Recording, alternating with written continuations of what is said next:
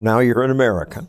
Mhm. What does being an American mean to you? Whenever we sit down in a locker room with my teammates, they were criticizing America. And I'm not saying America is perfect, you know? And I was just listening to their things that they were complaining about. And I was like, I told them, I was like, I wish I could take you guys in some of the countries out there, like China, like Iran, like Russia, like North Korea, Venezuela, Cuba, and you guys will see what a real dictatorship means, you know? And they just don't know any better. They're just not educated enough. I'm not saying America is perfect. There are obviously a lot of problems that are happening here too, but compared to those countries, you're living in heaven.